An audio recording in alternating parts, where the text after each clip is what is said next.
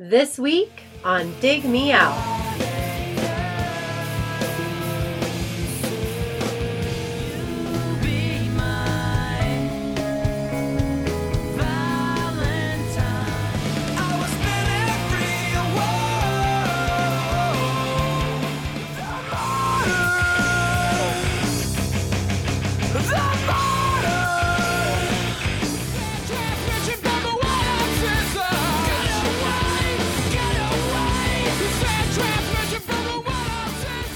With your hosts, Jason Ziak and Tim Minichi.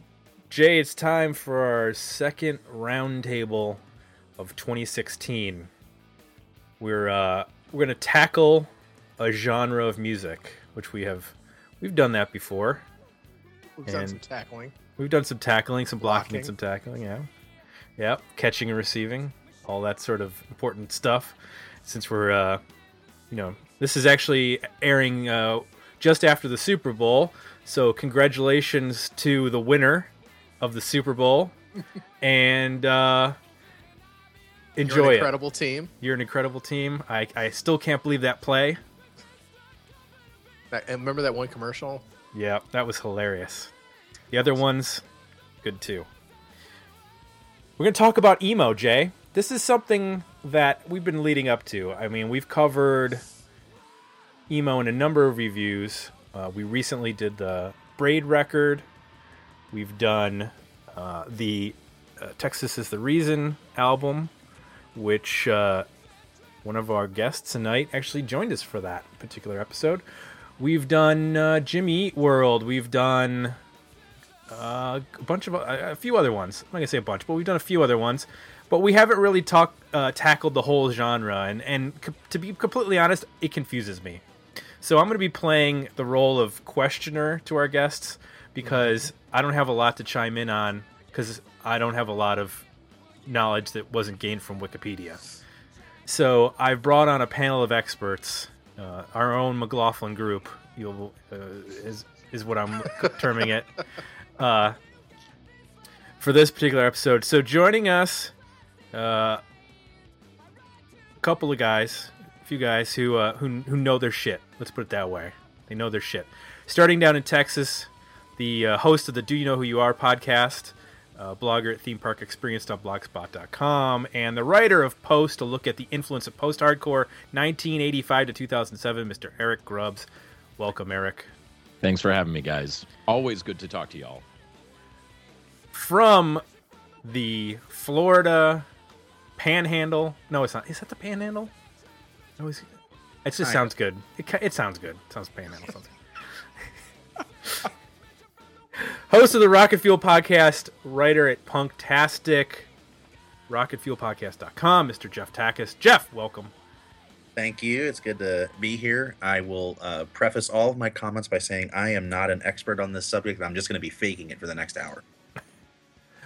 Well, welcome then. Like any other news network, so yes, we're fine. Exactly. That's right. Well, you're doing what Andy Greenwald did for his book. Yeah, I got to throw in that dig. Wow. Yep. Zing. Yep. And It's all about timing. Tom Mullen joins us also from what part of New York? Is it just New York? New York. New York. Okay. The host of the Washed Up Emo podcast, which, relevant to this show, just recently in early January had on Garrett Klon. Is that how you say it, Klon? Yes. Of Texas is the Reason. You can find him also at the website isthisbandemo.com, where judgment can be brought down upon your band if it is emo or if it's not. I actually submitted one tonight. Which one? A band called Tiara. Did I crack a joke already? No, you haven't. I don't Okay. think you've seen it yet. They're a Columbus, Ohio band from about 95 to the mid 2000s. Okay. All right. And lots of comparisons to bands that we'll probably be talking about tonight. And they were never on like a huge label. I mean, mostly like, regional labels, but they did actually do some touring like in Japan and stuff. So they had some popularity outside of our little city here, Columbus. That's rad. So I'll be curious what the verdict is on Tiara. Well, It's a team effort of the Emo Council. That's right. The Emo Council meets whenever there's a need, and songs and bands are sent out. So hopefully you'll get back a ruling. And now, in addition to the site and the two sites you mentioned, there's also the longest running New York City DJ night for emo is just celebrated our 5th anniversary. So that's pretty fantastic, right? 5 years of doing something. That is 4 years longer than any other. If you're just wondering, and so that's also what I spend my time. Do you know who you are? Right? Is that so right? that's Brian's name for it. I love it. We put it on the flyers. It's Emo Night New York City. But yes, Do You Know Who You Are, which is also the Texas the Reason record. We've had Norm DJ with us a few times. It's been fantastic. But yes, super super fun. There's my last plug. Okay, so I got to get to our Patreon page real quick. We need to thank Eric J. Peterson, who just subscribed at our 250 level, which means he's going to be getting a review starting in 2017. He'll be one of our first people to get reviews in 2017. We also got some feedback on this episode, and I want to read it up front because I think that it will help us spur the discussion. Scott Russell Hallgrim said, I have never been able to figure out what emo is. I can't hear a connection between bands that are emo. I can't figure out why it's loved, nor why it's hated. It's in large part, it's a big stumbling block for me. A big stumbling block for me is the name, emo, short for emotional, because the music is emotional, but what music isn't emotional? As a high schooler during grunge's ascendance, I found it quite emotional, so what makes emo so much more emotional than other kinds of music? So that's Scott's input. Gavin from Down Under, Gavin Reed says, so the first time I heard the term emo, it was attached to At the Drive-In, so I instantly was a massive emo fan, getting into Trail of Dead, Pretty Girls Make Graves, and Nation Blue. The next thing I knew, Dashboard Confessional was the flag bearer of emo, which was some kind of terrible sook rock that I hated. I don't know what sook rock is, but apparently some sort of Australian slang. Then I read the book title Forgotten, which I don't. Oh, okay, that's what he's saying. Then I read the book title Forgotten, is what he's saying. He doesn't remember the title of the book, but which I enjoyed, previously critiqued by a guest on your podcast that said that Weezer's Pinkerton was the embryo of emo. Oh, Lord. Somehow we always get back to Pinkerton, which made this more sense. So in summary, early emo good, later emo very, very bad. All right. Where's the first guy? Scotty. Scott. What's his reference? Was it his crush that was into the high school quarterback that liked, Dashboard, or was his reference something else? That's really hard to gauge. And then the second guy, we should probably have a meeting down there, down under, just to help. It seems like he's all over the place. So I am really excited for this episode. I can't wait to write the ship. This is why we're talking about this. I'd be all for a meeting down. I'd be all for a meeting down because he lives on the Gold Coast, which apparently is quite beautiful. He lives on the beach, so we could have a beach group podcast. I will do that. Okay, we're gonna schedule that. Gavin, you've been scheduled for Emo Roundtable 2. Who do we email in HR edition for this? Who do we reimburse? Let me talk to our booking department and make sure we can get flights at a reasonable price, and we'll take care of that. You guys are always on top of it. All right, I can't wait. We'll talk to Connie and get this worked out. Connie in HR? Yeah. She's always great. So I think we need to unpack this a little bit. I think what they're getting at and what exactly does the term emo mean? Where does it come from? Where does it derive from? Let's get into that a little bit. So I'm going to start with Mr. Grubbs. Okay. You wrote the book about post-hardcore, which covers this. So tell me where this comes from. Okay. The short story is this. In the mid-'80s, around 84, 85, in Washington, D.C., the music scene, which had spawned so many legendary hardcore bands, including Minor Threat, Government Issue, and just the list is long. Just check out Discord's back catalog to understand what I'm talking about. Around that time, things had really splintered in the hardcore scene, and hardcore was really a brand. It was an American version of the kind of punk rock ethos that had been formed in New York. And then when it went to London, it was very much a fashion, and it was also a DIY sort of thing. But the way that hardcore really developed in the early 80s was very much also a do-it-yourself sort of thing. And it went very fast. We're talking only 3 or 4 years. And around this time, you had bands like Rites of Spring, and you had Embrace, not the British band, the band that was fronted by Ian MacKaye after Minor Threat had broken up. You also had a band like Dag Nasty, and also a band called Marginal Man. And the reason why I bring up Marginal Man is that there was a review that ran in Thrasher magazine that described Marginal Man's sound as emo core. And it's been debated about who was the one that came up with the word emo core. The finger has been pointed at Brian Baker, who played in Dag Nasty at the time and would go on to play and continues to play with Bad Religion. When I interviewed Brian about it, he can't remember saying it, but he claims that Ian MacKaye said that I came up with it. So it's just a word that was stuck around. And the whole thing about, I thought all music was emotional. Yes, I get that, okay? There were artists in the 50s that had big hits with really sappy love songs, Roy Orbison, Bobby Vinton, Bobby V. The list is very, very long. But in terms of the context of punk rock, where it was more than just like singing about how I hate you, it was very much a reflective thing. And so that's what it goes with lyrically. If hardcore was about I hate you, post-hardcore was about I hate myself. Okay. But there's a key distinction though in the music. The music is a little bit slower than hardcore. There's harmonies, there's backing vocals, there's oohs and ahs. It's like stuff that you can clap along to, not just mosh into each other. So that's where emo core in the modern sense began, and eventually it just became known as emo, and then it was post-hardcore. And then it ramps up to what I take is the bulk of what this conversation is, what it meant in the 90s. Right. So that's my history. Okay. So to sum up, it's not necessarily that it's emo in terms it's more emotional than all other music ever made. It's just about a reaction to a certain subset of punk in the 80s coming out of that scene. Okay. Now I got that. Who else has got notes on that wants to chime in, or do we need to move on? I think that was fantastic. I just would say, the reason that it sort of came about too was that people were sick of the macho bullshit of hardcore.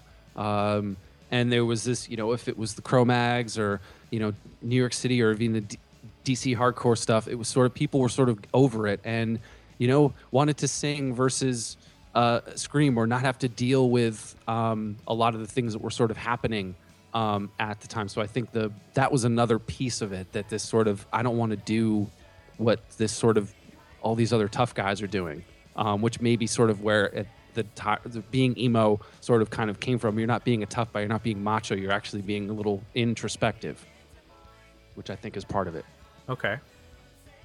So is there a difference between, so this comes out of hardcore, is there a difference between post-hardcore and emo or emo-core, or are they essentially the same thing? I don't know who, Eric, maybe you know this. Emo-core, I've never really understood it. There's so many different subgenres that I'd like to remove from the earth, but I can't. But I think post was, in essence, that other set after hardcore where simply singing over hardcore riffs. Yeah. Quicksand. There's a difference between Quicksand and, say, Swizz or Dag Nasty or Turing Point, that kind of stuff. Which was more maybe the indie angle. There was sort of a hardcore angle of post, because there's a lot of indie things with post as well. So I think there was sort of two talons off of that. Yeah, and I think by the time that Sunny Day Real Estate came around with their first record, these were all guys that played hardcore music, for crying out loud, Nate Mendel played in a band called Product of Rape. True story. Yeah. So, they were all about like fast and, non-PC kind of stuff. And, but they wanted to play like slower music, and they were influenced by Lungfish and Afghan Wigs and Sub Pop and even early Nirvana. These were all playing into what Sunny Day Real Estate brought with what eventually became Diary, which is considered an emo landmark. But at the time, I don't think there was any other word that you could call it, because it was not screaming about animal rights or drinking or smoking. It was instead about like, hey, I have feelings for this girl, and I'm very, very vulnerable about it, and I'm just very shy about it, but I'm just going to express myself in any way that I can. And so emo started being used for Sunny Day Real Estate, The Promise Ring, Hot Water Music, Get Up Kids. I mean, it really, really blossomed into what the modern day version of emo, as far as what's cited as like landmark stuff, other than Rites of Spring, Embrace, Stag Nasty. This is where people keep coming back to. I mean, it's like when they talk about the Get Up Kids, they talk about The Promise Ring, they talk about very turning point records for them. And really, the 90s is where it began with what we're still dealing with in 2016. Okay. So I guess that's where I need to, get us to, which is obviously the 90s. And to me, that one of the things I've struggled with is knowing where the line is between there's, you have your emo, your post-hardcore, then punk and post-punk and pop punk start to get all sort of mixed together. I know you guys were all sort of groaning when Weezer's Pinkerton got, brought up. But then, I went to my Spotify and I put in emo in the search and brought up some playlists. And a band like Motion City Soundtrack came up, which when I checked, is this emo? It said, yes, this is emo. But they sounded like Blink-182 to me. So is Blink-182 an emo band? Because I just heard that they're the most punk band on Spotify. Ready? So I'm confused. Tom, explain this to me. Go. Ready? Unload. Ready for this? Actually, I have two. One, the guy that came up with the Blink-182 is the punkest band. I'm interviewing him for the podcast, and he's actually going to come over to my house. And he said, "Please don't hurt me," and I won't. But he's an insanely smart guy, Matt Daniel, who does Polygraph, and he was sort of talking about this, and I bluntly said to him, so if you're saying that I ran let's say I got everyone in the world to add Nickelback to hip-hop playlists, would they be considered hip-hop? And he said yes. So the idea is that people actually have no clue what it is. And during the aughts, where the late 2000s, when this got super popular, in the mid-2000s, everyone started adding all of those bands to those things. So Blink and Weezer's Pinkerton, which just because you take out emo bands doesn't mean you're emo. All those things, people were adding those to all those playlists and YouTube playlists, meaning that in that study, that's going to show up as emo. And so I have actually hopefully going to spend an hour trying to dissect this and figure it out. But I think for this audience and people asking sort of why is this and why isn't, there's a ton of factors. There was a scene. There was a time when a hardcore band played with an emo band, played with an indie band, played with a guy playing acoustic opening. That still happens, but in the mid-2000s, there was these package tours where everything was the same kind of band or that same sort of aesthetic. And at the same time, it was super popular on TV, on radio, on pop radio. So not only, it wasn't just the kids that went to the record store when those still existed. Anyone doesn't know, there were record stores and you could go in and buy things. They don't have those anymore. So back then you had that. Those kids, it wasn't them. It was popular kids. It was a lot of the kids that maybe would go skin deep and maybe listen to the radio and play a single but not a whole album. That was happening at the same time. So you have all these popular kids getting into it, saying, I like these 5 or 6 bands, they're emo. And then that sort of, because it was popular, it just expanded. So people associate all these different things. And goth, too. Don't get me started on the United Kingdom. It was out of control, the associations that were happening with goth. And then the really sad part is, I don't want to leave it on a sad note, but this whole notion of depression, suicide, cutting yourself, that has nothing to do with emo. So that whole stereotype sort of plays into this, that people were sort of being that way. So longest answer ever for a really short thing, but there's this very these connections to these bands, and when it got really, really popular, it got really diluted, and sort of missed the point of what it was. And I don't know, I have a DIY ethic in my body. I have trouble with the man, and I think that's part of this sort of struggle, that it wasn't something that was popular. It's okay, bands got big, but it wasn't this, the bands I liked wasn't on MTV, and I think that changed a lot. That changed a lot of how people perceive the word. Okay. Jeff, what's your take on the being a big punk fan? I mean, are you able to discern? Do you know, like, which is which, or is it confusing to you at all? That's a good question.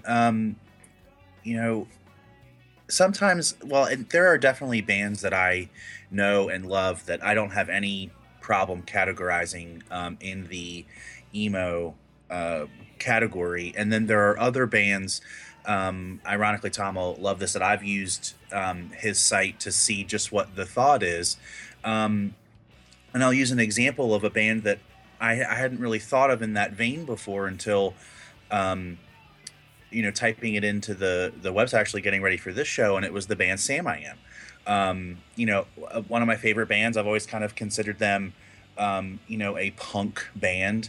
But then when you step back and think about it, they don't play a traditional, kind of punk rock type of music, and lyrically, it is much more introspective and, kind of the emotions that are involved in that. So I do sometimes struggle with the blurring of the lines, and I'm sure we could as a group come up with 5 or 8 bands and have a really good debate on whether they're like punk rock or whether they're emo or whatever. But it is something that I've struggled with. But I certainly understand everything that Eric and Tom has said as far as the delineations between the genres, and having emo be something that emanated out of hardcore and punk rock. It's kind of natural that you'll have some of those blurred lines at times. What is it about Sam I Am musically that you think is logically making them emo as opposed to punk? Well, for me, I mean, I guess it's just they're more melodic. They're not as hard. I guess would be the way I would say that. More of a, more harmonies and things that were spoken of earlier. And again, just going back to the lyrics again, more, kind of introspective and personal, versus more of songs about, politics or society or things like that. The reason I ask is because in prepping, I was listening to some bands that I'm not as familiar with. We mentioned the ones that we've reviewed on the show, and I've got familiarity with a bunch of other ones, but there was a few other ones that were still a little bit more obscure to me, like Mineral. I haven't listened to a lot of Mineral, and so I went and checked out their catalog. And I think one of the things that I realized that is a big difference is dynamics between punk and emo, or hardcore and emo, is that there's a lot of emphasis placed on dynamics in emo music. Starts and stops, changes in tempo, quick changes in tempo. It might be a driving verse, and then all of a sudden they cut to a halftime chorus. And there's seems like there's a little bit more musicality in emo music. Am I off on that? Does anybody want to argue with me on that? No, I think you're spot on, Tim. And actually, when I think about being kind of coming at this from a fan of punk rock, and that being what I listened to, in the early and mid '90s, I remember it was that very, the effects of dynamics and just the overall musicianship that really just knocked me in the face the very first time I listened to Sunny Day Real Estate and listened to Diary and fell in love with that record. And that was a large part of it. And then, of course, Jeremy Enoch's voice is amazing, and the lyrics were amazing too. But that's definitely something that struck me as, refreshing at the time when I heard that record for the first time.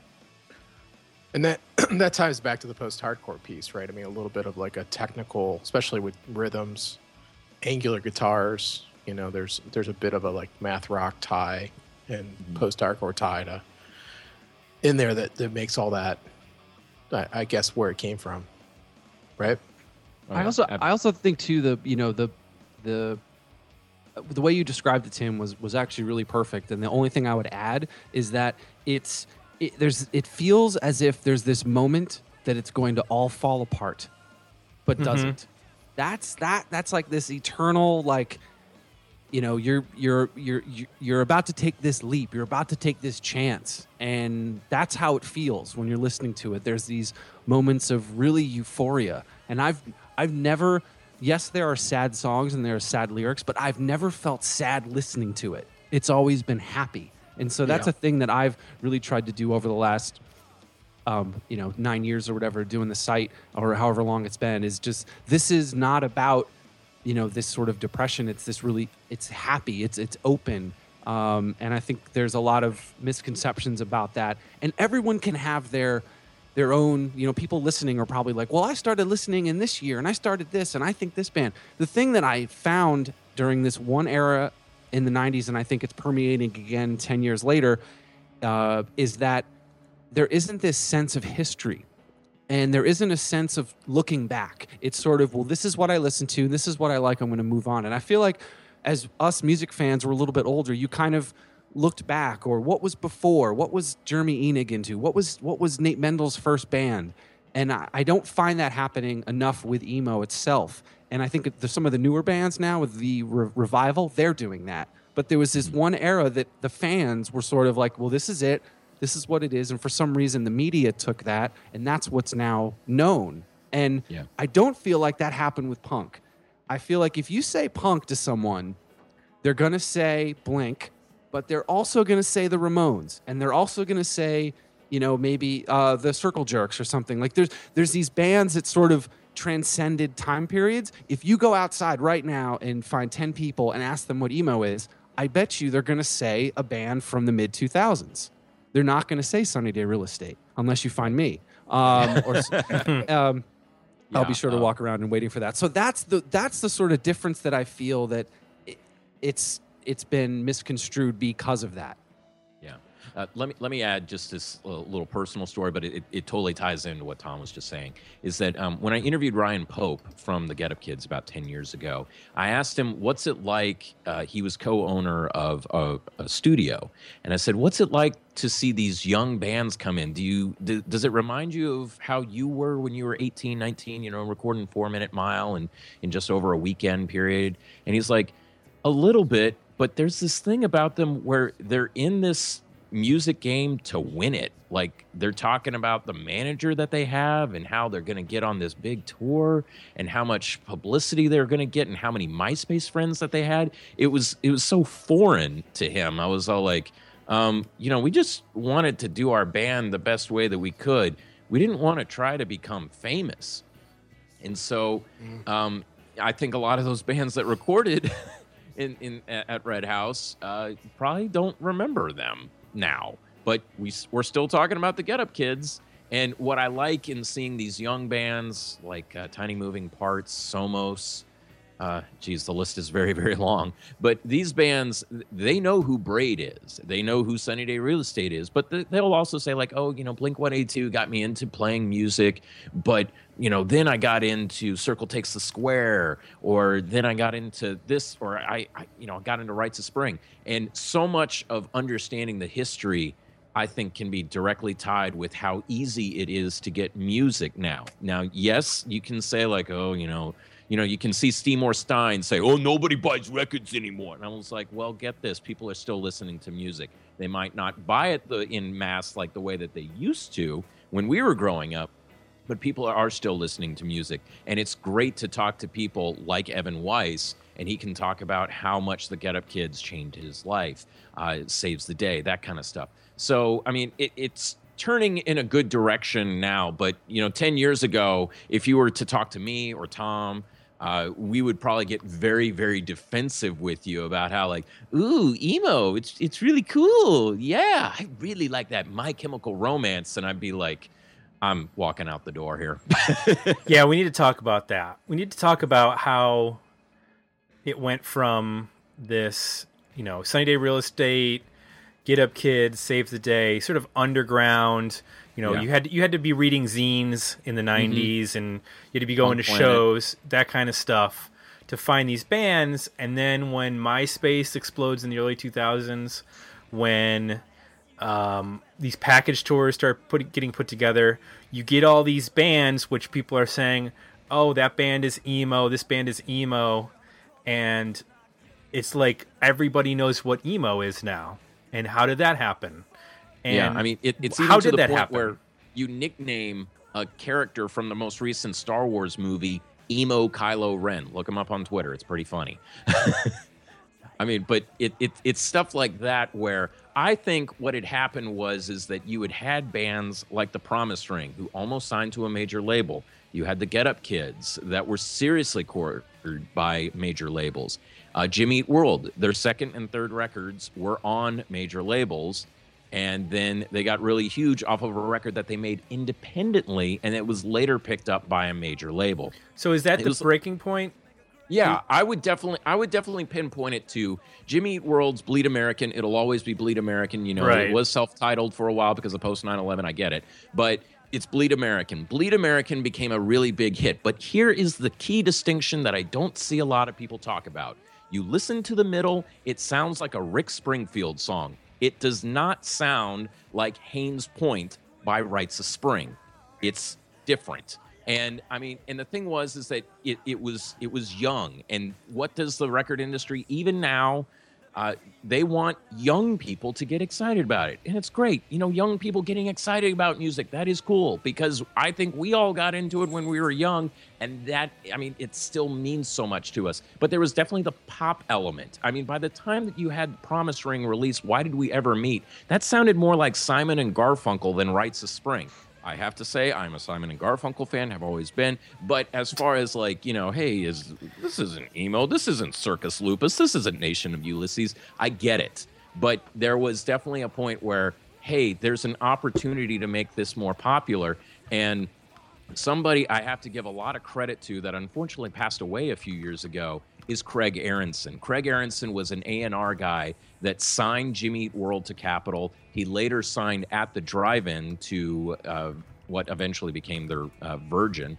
And he also signed My Chemical Romance. This was a guy that was very much in charge of, I mean, he really helped things steer in this kind of direction.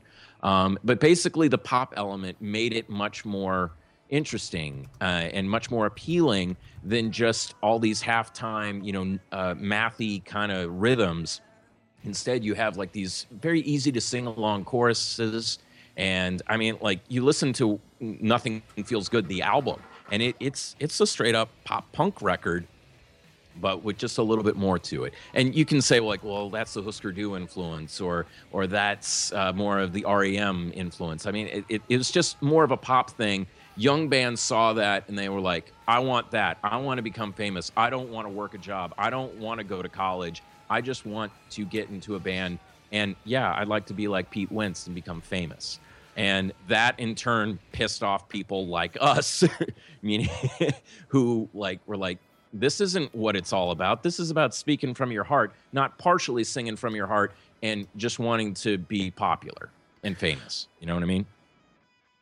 I was just going to say, too, that I have an interesting time period. I definitely call it pre-Bleed American, post-Bleed American. And a funny thing is I was at a record label then, and it was my first job. And this is a true story. The A&R guy who I was friends with called me up and said, I got a record for you. I said, that's awesome. What do you got? And he's like, oh, it's that Jimmy Eat World band you like. Do you know what that was? That was the demos that they sent to every label that no one responded to. And he gave me his copy. He said, you like this band? Here it is. It had their contact info on it. It had the, all these like different wordings of song titles. And I listened to it and I go, holy crap, this is going to be the biggest thing. And I remember telling the product manager, I was like, hey, this record's going to be amazing. And he's like, Tom, settle down. It's going to sell 60,000. You're going to go see him at Irving Plaza with 1,000 of your buddies. And then, you're going to go on your merry way. Well, that obviously didn't happen. And I was soon being called into A&R meetings. The president wanted to know where the next band was. Like those things were literally happening, and I was at these labels where there was a feeding frenzy. Where no one would stop by my desk. Now they were all asking what I was listening to or what show I was going to. Tom the tastemaker.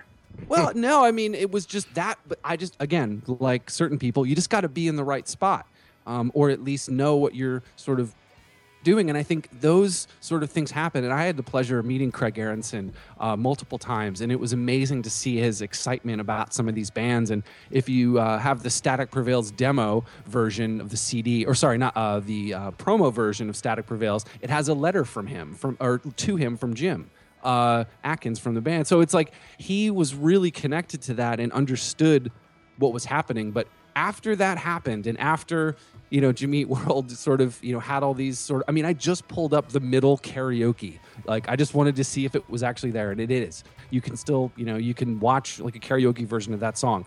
After that point, I think a lot of bands sort of were like, I want that. And there is a connection to the Promise Rings and the Jimmy Eat Worlds because of their history, but I think there's certain point of bands that we will never mention again because they were kind of eyeing that prize, and it just got really, really muddy. I don't know if anyone had attended those Warped Tours for a few years, but you couldn't tell the difference. Yeah, that was an interesting time. Yeah, I mean, and it was just the way things, how they impacted people like Tom. I'm about to be 37, and Jeff. We're all kind of in roughly the same age. We remember what it was like to work at a radio station, a campus radio station, and get a record in that we loved that nobody else would want to talk about or even give it a time of day. But then when things start to get popular, suddenly these people have an interest in listening to it.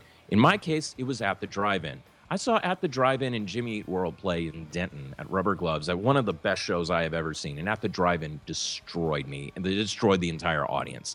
They were incredible. And Jimmy Eat World had just released Clarity, and they were fantastic. And they were still playing stuff that was on like splits and one-off 7-inches. So they were playing like What I Would Say to You Now and Christmas Card and Speed Reading and all that.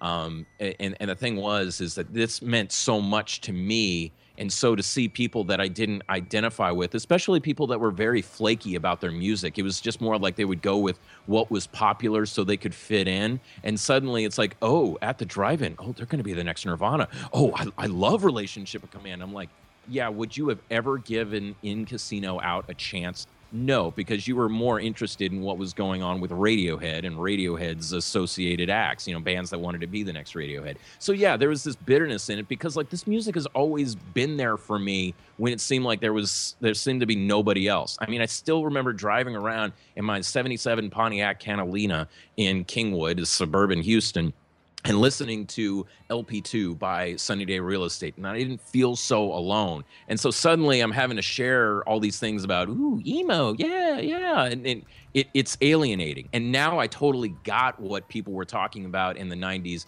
about pop punk becoming too popular. The maximum rock and roll attitude was that if we didn't think your release is punk enough, we're not going to review it. So that's where Punk Planet comes along, and really they gave all sorts of great bands a platform to talk about, whether you were emo, post-hardcore, or you were a spoken word artist. There was much more fragmentation. But for me, also, this is also a critical thing for me to share, is that to be into hardcore in the mid to late 90s, it was very much about what you wore and where you stood about politics and straight edge and not drinking or not smoking and not fucking around. For me, I just wanted to express my feelings. I was having a tough time trying to connect with girls, trying to keep friends, and emo really was the soundtrack to that. And even though, and I would say my life is much more better now that I know how to connect with people, but emo, there's something about the melodies that I still really connect with. I mean, right before I called you guys, I've been listening to Jets to Brazil, Jawbox, The Promise Ring. I mean, all stuff that I was listening to in college, but it still resonates with me.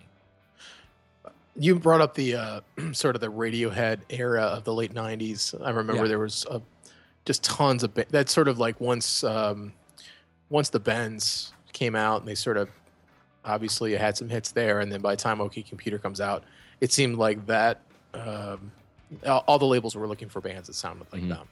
And then there was like the third version of grunge, like in terms of like commercial rock radio at the time. Yeah. So I remember finding some of these bands slowly around that time, the late 90s. And then when Napster launched is when I started to really find a lot of these bands in like 99, 2000. Yeah. I had no idea what emo was. Like I had never heard that term before. Right. When I heard the bands, I was really captivated by the melodies and the energy. Like it just was so refreshing. Like it was not like where Radiohead had taken everything, and it was not. I didn't find it mopey at all. Like I found it like high energy and about like just expressing yourself. And I kind of connected to it in a way of like I could hear the Rick Springfield like sort of like 80s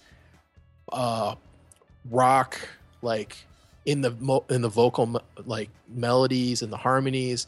I mean, it was hidden for some bands and it was less obvious, but there was definitely something there that was not. It was not grunge, and it was not like that's those types of vocals. It wasn't the Eddie Vedder thing. It wasn't the Lane Staley thing. It wasn't the it was going back to like power pop or hard rock or some other melodic punk or something that was really refreshing for me at the time. So when it slowly evolved, I eventually became aware of the term emo. I can't remember what band, maybe the Get Up Kids, in reference to them. I had heard it and I was like, what the hell does that mean? And I was like, okay, whatever. And then I remember as it evolved, I think by the time that Jimmy World record you guys are talking about was huge, to me it just felt like, oh, they figured out how to refine this. Like they just keep refining it until it kind of goes back to, it's just a straight up like commercial hard rock sound. I mean, there's some elements still there, but there was like this refinement process that happened to make it go super commercial, and then it sort of twisted and turned from that point. But I was completely unaware of the term. I don't know. Were you the same thing, Tim? Because I know some of these bands we found around the same time.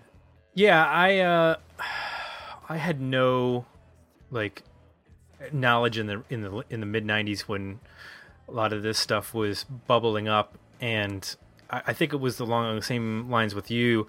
I think it was probably actually from us playing with bands that. Yeah, we played with Hot Rod Circuit once. Yeah, we played Hot Rod Circuit. Yeah, like '99, and we were like, "The fuck is this? This is incredible." Right. But I mean, they were just like the energy was like unlike anything we had ever seen, and like technically they were doing all this cool shit, and the guitar players were great, and they were jumping around like maniacs, and it was like it was the first time I'd ever seen that in person. It was like, oh, this is completely different. I mean, it affected us to the point where like, what are we doing? Like, like we're completely off.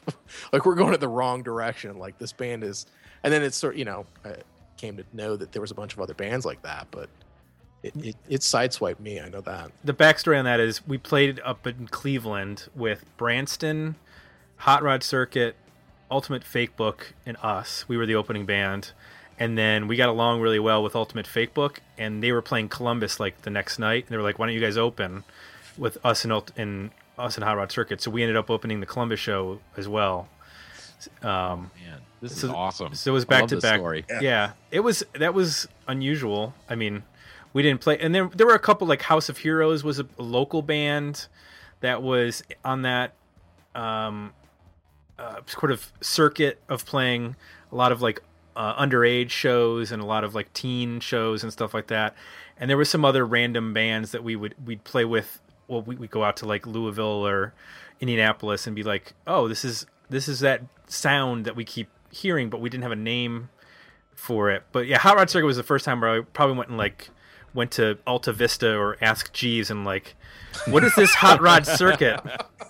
Dear Jeeves, what's Hot Rod Circuit's sound?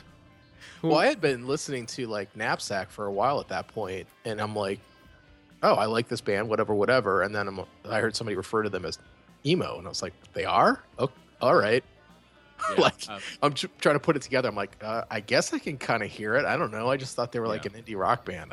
Okay. You know what's funny about all of this is that every single band I have ever interviewed, I literally have talked to, interviewed, no one wanted the word attached to them. No one enjoyed it. Everyone cringes when I ask about it. Matt Pryor even started an interview with, "What's up with the name of your podcast?"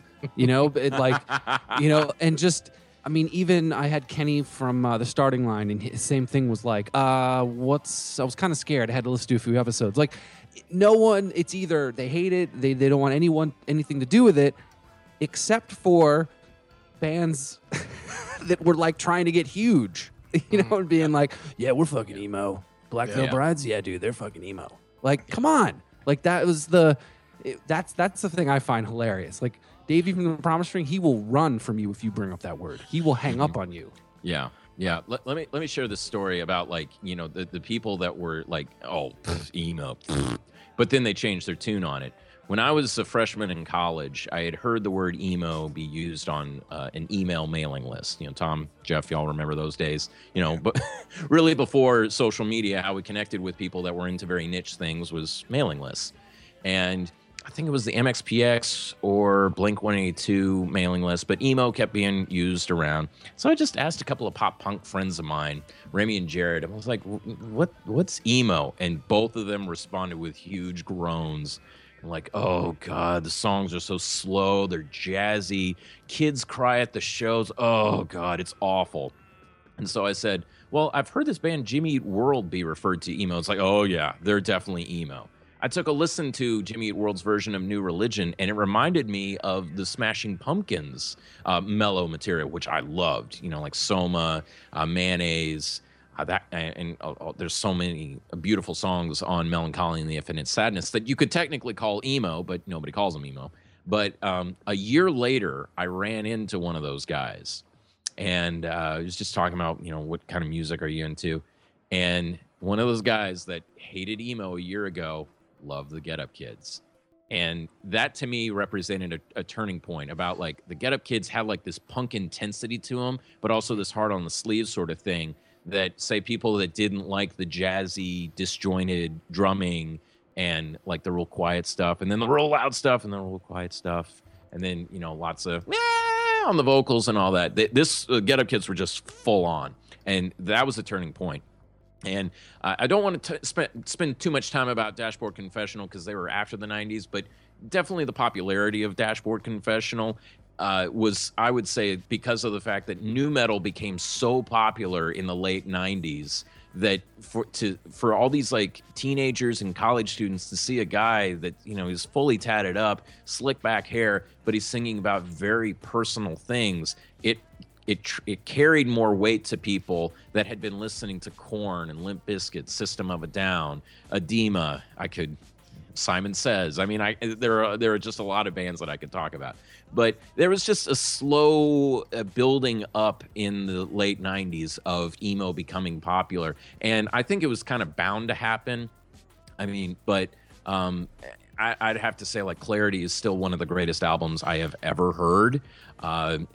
Nothing Feels Good, The Diary, all these records still really resonate with me. Whereas if you were to ask me, hey, what do you think of that Cartel record that they made in a bubble sponsored by Dr. Pepper? I'd be like, I don't care about that. It was more of from a marketing angle to be popular. That's what I associate with that time. But now the way things are with the emo revival, there have been many classic records that I think I'm quite sure I will still be listening to in 10, 20 years from now. I'm glad you brought up. Go ahead. What were you going to say? I was just going to say really quick. An interesting one that has sort of, we're talking about the revival and sort of, American football, which that self-titled is sort of, or is it self-titled? I can't remember. Whatever the one record. It's, revered among a lot of the new school. And I sometimes joke that, every email I get, if it's sounds like, the Midwest emo, I sort of like put it in a pile and listen to it later because there's so many. But I think what's interesting is that band played 12 shows and to no one. And now they are still touring. They are playing the world. That record sort of transcended, from when it came out, no one cared, and sort of it's now had another life. Sort of the Bohemian Rhapsody of emo. It came out, it was kind of popular. They were a pretty big group because of the people in the band, and then it went away and then came back. And I think that's a really rad part of this, is that the true stuff that I think is relevant and is worth listening to if someone's listening to this and being like, where do I go? That's a band, and that's an era or area of the country that was putting out a ton of great music. Isn't that typical though? Don't most genres of music and rock history, aren't there artists that have received absolutely no acclaim or interest when they were originally out? Most famously, like the Velvet Underground, people always say, 10 people bought whatever at the time it was released, but all those 10 people went out and formed bands, and then those bands became famous. There's always bands, Iggy and the Stooges, Big Star, that just don't make any sort of impact when they're out. But the interesting thing of this one is that the kids that were, the younger people that were into this, they skipped over an era. Usually you kind of look back and sort of emulate. They sort of jumped over this sort of messiness. And American football was big. When I got that record at college, I was stoked. This was a huge. This was Mike Kinsella. This was a big deal. This had X members of this, and that. It was a big deal. I don't think it was sort of unknown. But the interesting, I just think, is that there was a resurgence and understanding of where it came from, and it wasn't forgotten from a group of people that could have just went back one little iota and said, "Oh, it's just we're going to just sound like this even more." But they went back further, and that's what I loved about it. That's what I think is great about the revival today, is that they're looking at it from across not only Blink but American football, or they could be talking about Embrace, but for the most part they're not, and that's okay because that's old.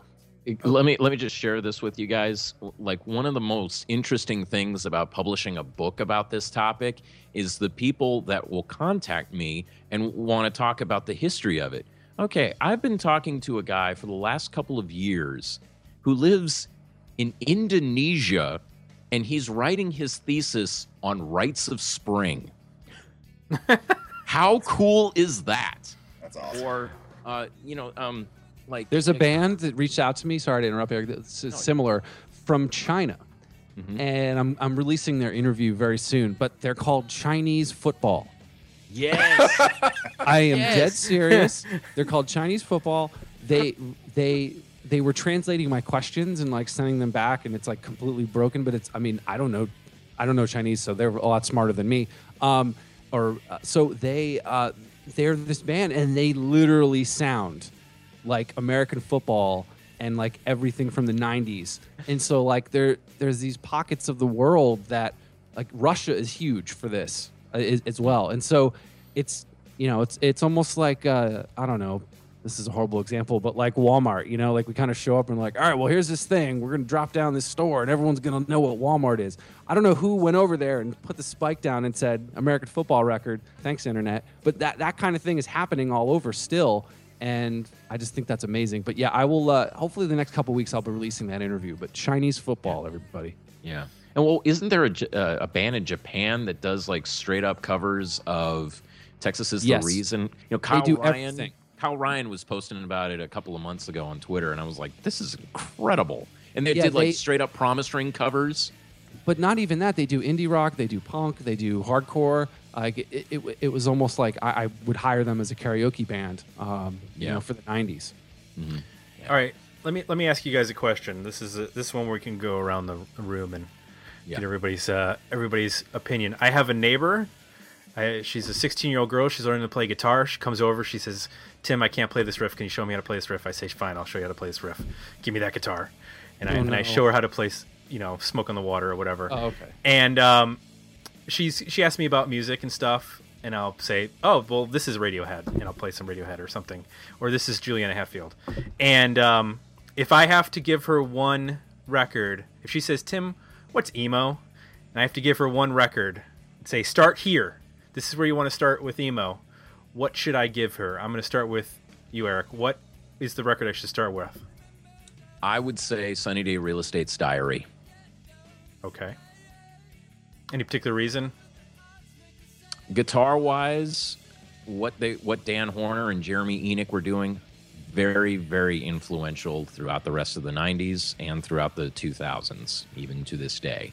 Okay. But there's also a heaviness to it, you know. I don't know how many songs are in drop D or what, but that's a good starting point. There are many, many other starting points, but that's the one off the top of my head, I would say. So Diary, the debut album by Sunny Day Real Estate that Sub Pop released. Okay. Jeff, where would you start? Well, Eric stole my answer, but I have a backup ready. I would actually couple that with Clarity by Jimmy Eat World, and just because of, I think that would be actually, if you wanted to, obviously you're talking about giving them one CD, so I get it. But if you were to give them two, I actually think Clarity would be a nice contrast to Diary, and to show a little bit more of the poppy side of the genre. And obviously it's just an amazing record, so that would be the other reason. Tom? For a 16-year-old, yeah, I would say Jimmy Eat World with Clarity would help, but I also would hand them The Promise Ring, Nothing Feels Good. It's pop, but also it's enough grittiness, it's enough rough that it can help to sort of explain what was prior, and there's enough hooks in there for anything. So yeah, I would give them The Promise Rings, Nothing Feels Good. All right, all good choices. I'll be more than happy to. I already gave her Pinkerton, so it's already over with. Nice. Yeah. There's just a weird... Are you serious? No, I did not do that. No, oh my God, I was about to hang up. No. Here's my thing about Pinkerton. That's the record I still remember as the record that when it came out, Weezer fans hated. But then they're like, oh, this isn't so bad. And then it's turned into, it's an emo classic. I'm like, what kind... There was a time that I considered not calling my book Post. I considered calling it Twist the Past Punkerton. and Reward the Arrogance. You know, it's the Jawbox line. But it's like, it makes sense. It's like, well, it means one thing then, but it means something different. So whatever it meant back then, it doesn't matter. And like, that's what drove me to spend 4 years of my life working on a book that I'm still proud of. Now, almost every band that I wrote about that said that they would never get back together has gotten back together, so I think I should write an afterword about it.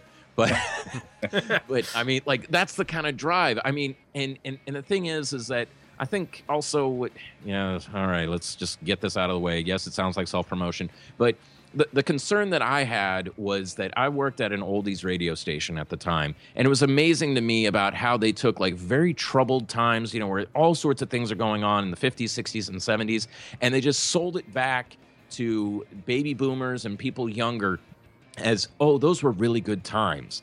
And they erased they didn't want to talk about the context. And for me, like, the book that I wanted to write was like, let's talk about the context of where things were. And going back with what Tom was saying earlier, is like, people didn't want to go back. They just wanted to be like, well, I want to be famous like Fall Out Boy. And I'm like, argh! So like, that's what drove me. I mean, it still pisses me off, even though, the book's out and I'm happy with it. And I've written for Punk Planet, written for the Dallas Observer and the Fort Worth Weekly, but there's still that drive of wanting to document things. That's what Ian MacKaye, what he was talking about, and why he helped co-found Discord Records, was about documenting something instead of just trying to make something to become famous. And I think what the imprint that it had on emo bands in the 90s, for lack of a better word, was like, they just wanted to document this. They had like this gift of the music that they were playing, and say like they wanted to make that their full-time job.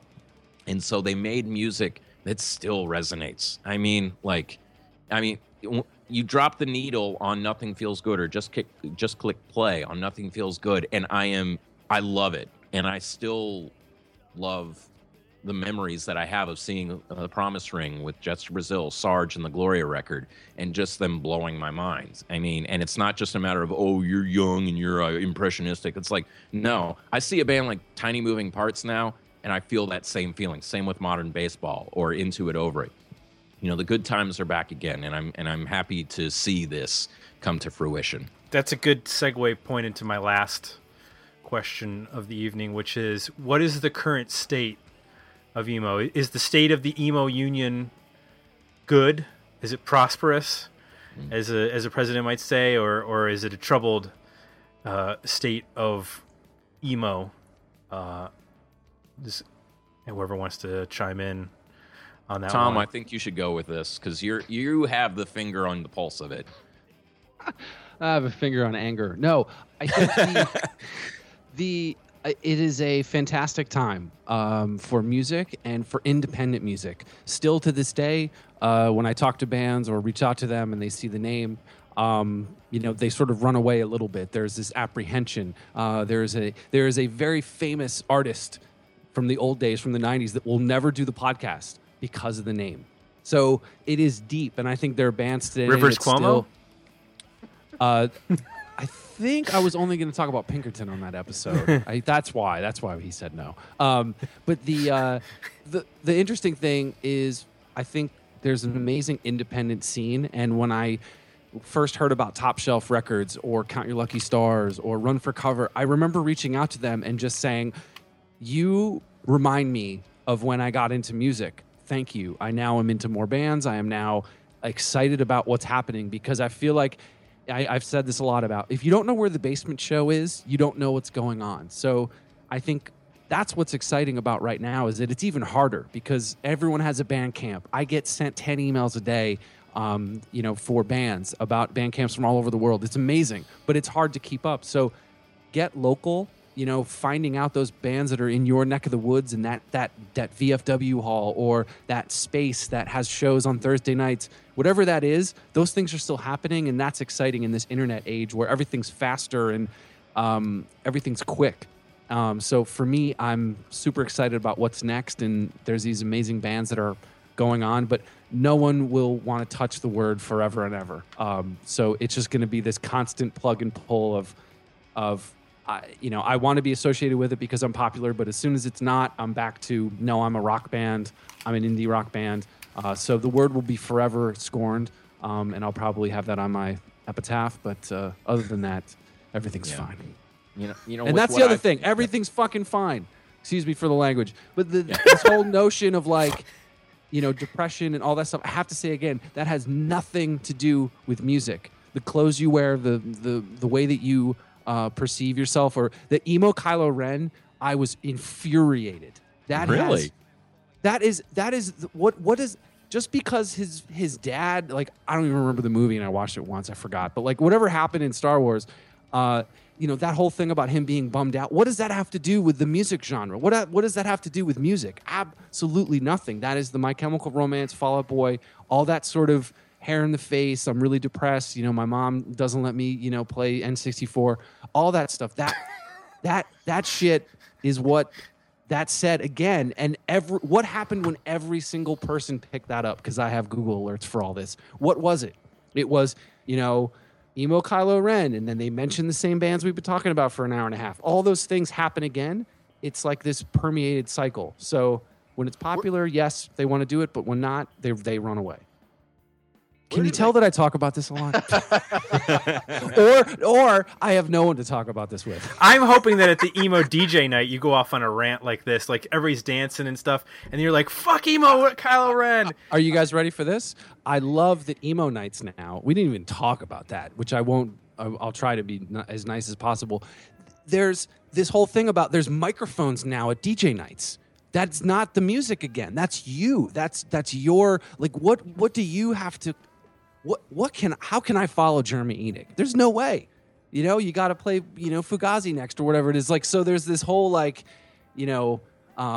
whole thing about having a microphone and about you and you being on stage. That is farthest from the truth. It should be about the music. It should be about everyone's discovery and finding what they like. Now, someone could come up and say, you know what? I love Coheed and Cambria from this era, the post 12-sided die stuff. Fine, you can have that context, but just be open enough to understand that there was something before and there was something after. And I think sometimes that doesn't happen at DJ nights or when people are sort of talking about this genre. And I just hope to God one day when the dictionary comes out and they put that in there, that they have both. They have the new, the middle, and the pre. And I hope that happens. But I don't know if it will, because it's been a long time and it hasn't changed. I mean, what I've seen is that, I mean, there was a house venue in Denton. Denton's a town about 30 miles north of where I live. And they've brought in, I got to see Tiny Moving Parts, Modern Baseball, You Blew It, football, etc., all play in a garage. I even saw Appleseed Cast play there, and there are people that were into it. And of course, there are also people that are there just to hang out, and the music doesn't really mean anything to them. But the great thing is that like less than a year later, I saw Modern Baseball play a room that can hold a few hundred people, and it was sold out. And now they're playing. Now Modern Baseball plays Trees. Okay, Trees is one of the biggest bars in Deep Ellum, and I've just seen bands like this get very popular on a very organic way, and they're still putting out great stuff. I mean, you have bands like Title Fight, Somos, bands that I still like the personalized way of recommendation. You know, Tom, I gotta give you a lot of credit, because it's like whenever you praise a band like Somos or Gates, I'll take a listen to them, because you're not praising a band every single day. I mean, when you get very excited about a band every few months, I'll be like, I got to check this out. And there has yet to be a band that I've listened to that I thought sucked. I mean, I like that kind of form of recommendation. And I should also mention this, is that I think this time has already even passed, but there was a time just maybe about 5 years ago, there were a lot of bands that wanted to sound exactly like Captain Jazz. Algernon Cadwallader is one of them, but these were bands like really turned people's heads. And so it's still going on really well. I mean, but the cool thing about talking to 15-year-olds, 16-year-olds that are going to shows is that they have such an open-minded view about music. They're not just into emo. They also really like hip-hop. They like hard rock. But, you know, when you see them play with their emo bands, they'll cite American football. They very much get it, as in like, okay, this is about expressing yourself. We're not trying to become famous by doing this. You know what? Another band that everyone should check out, and if you want to see a real life '90s band, like or pretend that the '90s still existed, is the Appleseed Cast. I think it's a band that, you know, they're putting out consistently amazing music, and it's almost as if they sort of are Encino Man every time they come out.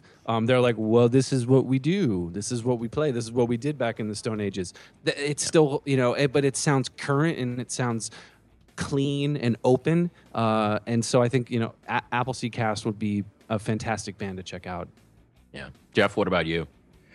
Yeah, you know, thinking about the state of emo as it is today, something that gets me really excited is that every year I go down, well, it's not that far from me, but I go down to Gainesville, Florida for a music festival called The Fest.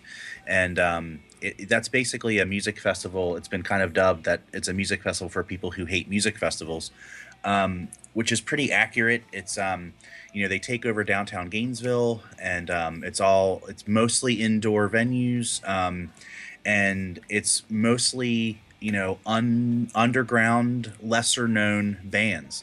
And what's really cool is to see bands, some of which have, like Eric and Tom have mentioned, like Somos, like Modern Baseball, like the Hotelier, you know, like these bands, and see that they will play a large venue and a lot of people will go to see them. And so it's really exciting for bands like that who you know, may not play the most, you know, popular music in the world, get that kind of a following, and to see that grow and spread throughout the years.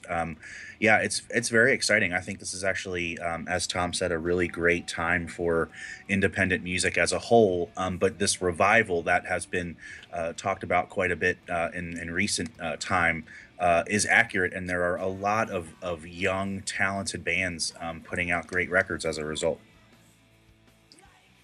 I think that's a great point, and I think that is a great point to end on, because we've gone over the hour mark, the self-imposed hour mark for this particular episode. And of course, this is just the jumping off point. I'm sure there are a lot of bands that people wanted us to talk about, or, you know, why didn't you talk about this band? We can't talk about all the bands. It's just not possible. But you can go to our Facebook page and Twitter and website and spur on more of a discussion. I need to thank all of our guests here tonight. This is a very lively and entertaining episode, guys. So, Tom, Washed Up Emo Podcast. Is this band emo? We can find you on the Twitter at Washed Up Emo and at Is This Band Emo. And you're going to have an interview coming up with Chinese football. Yes, not audio wise, but text based. Text, because that would be insane if I had like a translator. That would be awesome. Actually, that's a really good idea. Thanks. You should just do it. Isn't there like an app, a Google app for that, for translating? Don't they have something like that? I don't know if that would work real time. I live close to the UN, so maybe I could go over there and find somebody to help. I think that's a good idea. I think if you just appeared at the UN, they would just be like, "Come on in." Have you seen the security over there? It's unreal.